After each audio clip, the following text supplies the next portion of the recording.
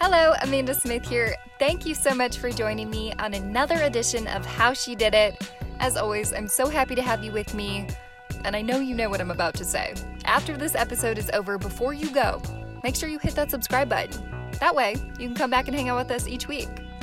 So this week's guest has been the head women's basketball coach at Stanford University for now 34 seasons.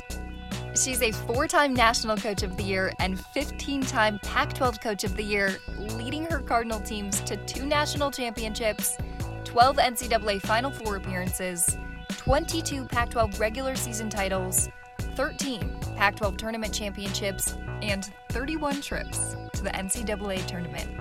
Just to give you some perspective on the kind of legacy we're talking about here. She has more wins to her name than 341 of the country's 349 Division I programs, and is just 5 wins shy of passing legendary coach Pat Summitt as the winningest coach in women's college basketball history. Oh, and on top of all of that, she led the 1996 USA women's basketball team to the gold medal. Here is the Hall of Famer, Tara Vanderveer.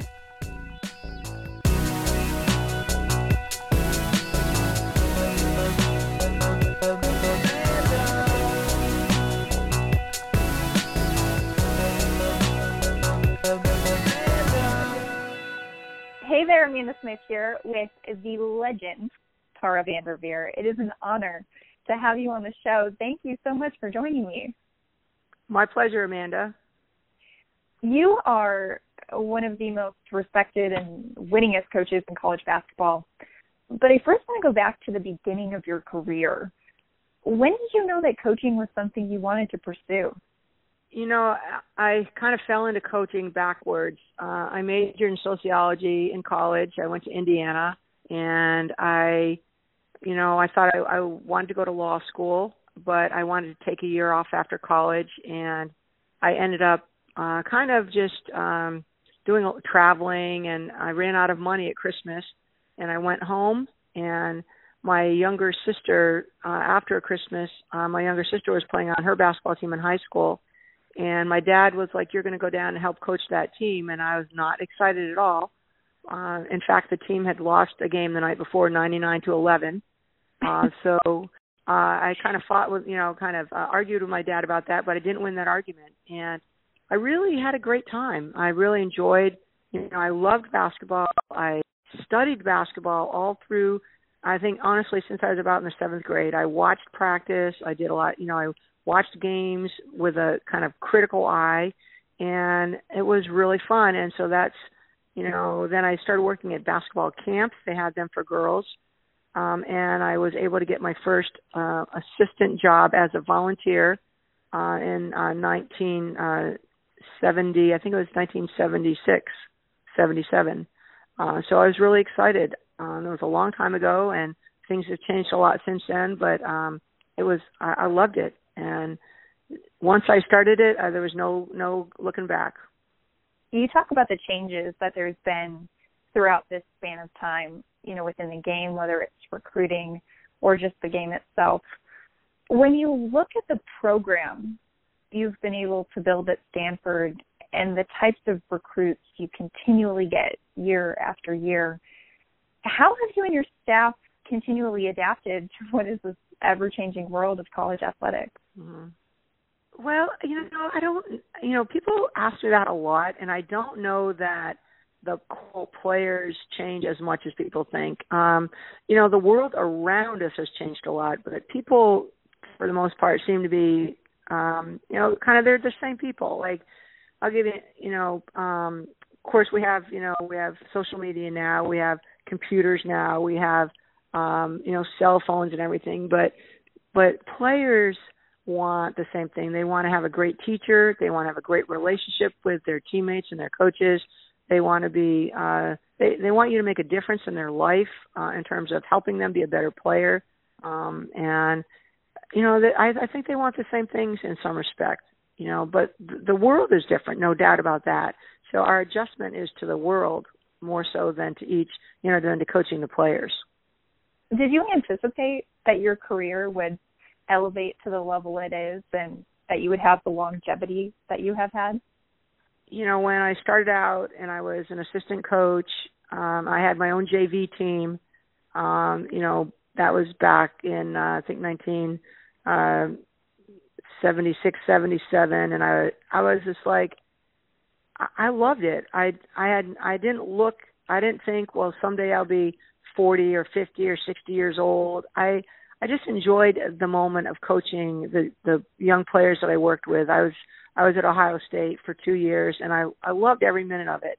And then when I was a head coach at Idaho, it was my very first game. I would never have believed that, you're going to coach over 1,000 more games. You're going to win 1,000 games. It was the first game. I was excited about the first game and the second game and the first season and the second season. And then they just kind of snowballed. They just all of a sudden, you've got 400 wins, or you've coached, 3 different teams. I was at Stanford, and you've won, your first Pac-12 championship was it was Pac-10 then, but, or Big Ten. And you're like, wow, this is fun. So I never looked at, I never even knew people kept track of basketball games. It wasn't, there was never anything in my mind where I said, well, I want to, except I will say as a coach, I knew I wanted to have our team win a national championship. And that, and then once I had the opportunity to work with the USA basketball, I knew I wanted to coach the Olympics and win a gold medal. And so, having done those 2 things, I feel like those are the things that I kind of said, all right, let's get this done. But other than that, it's just been great to, get to know young people, to help them hopefully get to a place they can't get by themselves. When you won that first national championship, what was that moment like? It was incredible. It was not so much that we won the championship, but who we won it with. Players like Jennifer Azzi and Sonia Henning and Tricia Stevens and Val Whiting, they're just great young people. And the staff that we had was like an exceptional staff. We really had so much fun. Everything about it was just really special. Is there anyone in particular that while you were kind of navigating your journey, you looked to as a sort of mentor? Well, I would say probably my parents to begin with, because they were both teachers. But, I went to Indiana and I learned a lot from Coach Knight when I was at Indiana. The women that were, Pat Summitt was coaching, and I learned a lot from Pat Summitt, and Jody Conrad was a coach at Texas that, I admired and respected. I'm kind of I'm going to say a copier. So I watch a lot of different coaches. I go to a lot of clinics. I watch a lot of video to learn from other people. So I would say that I'm kind of a sponge type coach. I really pick up and copy and learn from a lot of other people. So I wouldn't say, I would never say that I've done this by myself at all. You are now that person for other coaches. I've talked to plenty, and they have named you as someone that they don't just admire, but you have given them great guidance. Why is it important to you to help the next generation of coaches maybe looking to build their own successful program? I feel like I'm here for people if they want to, but I feel like I've been given so much, and I've had so many opportunities from other coaches that I want to give back if that's something that people want. I don't try to tell them this is the only way to do it, but I just say this is what works for me. We could talk about your legacy and what you've given to basketball for hours, and I would love that. But when people hear, Tara Vanderveer, what do you hope that they think of? No one's ever asked me that one before. Let me think for a second. Oh my gosh, I just first. Yeah, it is. Well, first of all, it's funny because so many people mispronounce my name. So if they get my name right, that's halfway there. But I think that mostly that, like, I started coaching, and the very first team I told you my dad had me coach I was coaching my sister, and I would want people to say I would want to play on her team. I would want people to say I would like to be a member of that team because this is a coach that cares about me as a person, that is going to help, is going to be tough with me, is going to help challenge me, is going to help me reach my potential and be the best player I can be, and that I'm going to have fun playing basketball on this team. And, so I think, every day we work hard as a staff, and I work hard to, be a really good coach for each person. And what I learned on the very first team I coached was coaching my sister, is that everyone on that team is someone's sister or someone's daughter or someone's cousin. It's just like, because I would go home and my parents would say, well, how did Marie do today? And it just reminded me how just to make it, the coaching is not just, it's not like pushing buttons or mechanical. It's very personal. Well, I have this fun little game I've created for us to get to know you a little bit better. I've gone ahead and called it Taratel because I like a good wordplay. So I'm going to put 30 seconds on the clock, and then I've got a list of questions, and we'll just get through as many as you can. All right. In 30 seconds. All right, here we go. Starting now. Most memorable win? Maybe beating Arkansas to go to the first Final Four in 1990. Favorite sport that's not basketball? Skiing, water skiing and snow skiing. Most memorable season? I think it's ahead. Oh, I love that. Okay, you surprised me with that one. Who is someone you always enjoy coaching against? I'd say Pat Summitt. Biggest supporter? My parents. Thank you for being a good sport and participating in this edition of Taratel. We have some great fan questions that people sent in to ask you, so I'd just like to get to a couple of them before our time is over. Okay.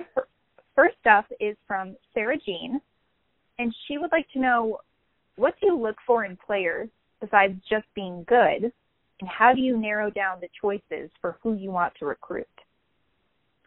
I think that's the $1 million question when you're at Stanford. Number one is for me to recruit someone, they have to be very talented, but they have to be a great student. And so that's really important, looking at their transcript, their classes, their grades, their test scores. So being a great student is really important. And then I also try to look at not just what they can do individually, but how will they fit with the other players that are either on the team already or the other players we're recruiting. And, just try to understand the culture of our team and, would they be a fit on all levels? Next up is from Tav. He says, of all your accomplishments, is there one that stands out to you most?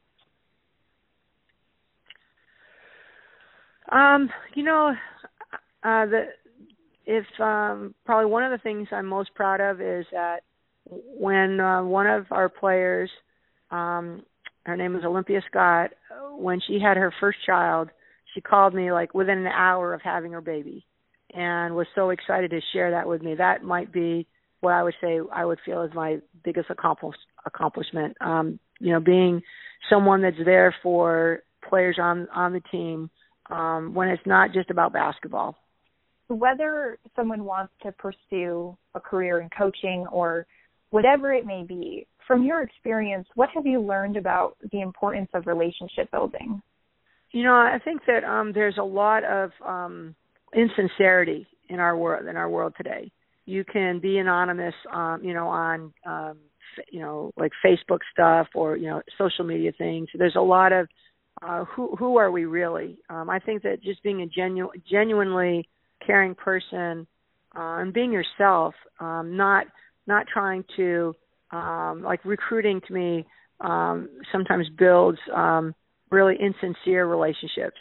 But on a team, when you're really working together with your team, I think that it's relationship is two-way, and it's people really taking the time to get to know each other. And a lot of times in the world that we live in right now, people are so married to their phone; they're always on their phone, and that can get in the way of really building really positive relationships. So I think that as coaches and adults, sometimes we have to have ways where we just spend time with people without other distractions. But relationships are that's what we're missing so much right now during this whole COVID-19. We're isolated, and so hopefully coming out of this, we'll build stronger and better relationships. Like you said, your favorite season is the next. It's coming up. I hope it's so. It's coming, right? You and me both. Yep. Our last question comes from Ashley Parmley, and she says, what is one of your favorite coaching memories or stories you could share? Oh my gosh. There's just so many of them. But I mean, honestly, I know I have. I mean, I work with some of the greatest players. I just one of my favorite ones, I guess, is a player named Candace Wiggins, who was a 4-time All-American at Stanford, and it was kind of an interesting thing. Like she always, she'd score. She'd always just score 30 points. Like she never went above 30 points.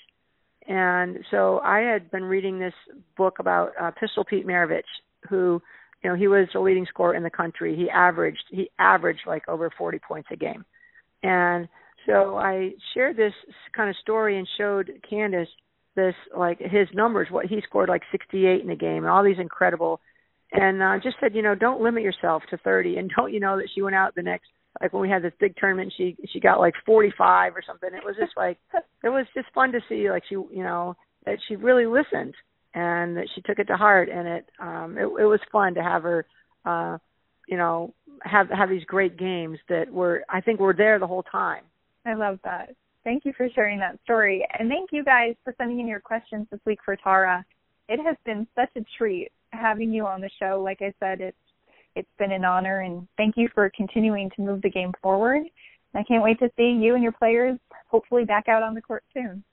Thank you, Amanda. I hope that everyone stays healthy, and this is a very tough time for everyone. Our team is everyone's home. They're doing Zoom classes. They're working out as best they can, but stay healthy, and we'll be back. And we're very excited about our team. We've got a great team coming back next year. We just want to play. Let's get in the gym and practice. So stay well, everyone. For Tara VanDerveer, I'm Amanda Smith. We'll catch you next time on How She Did It.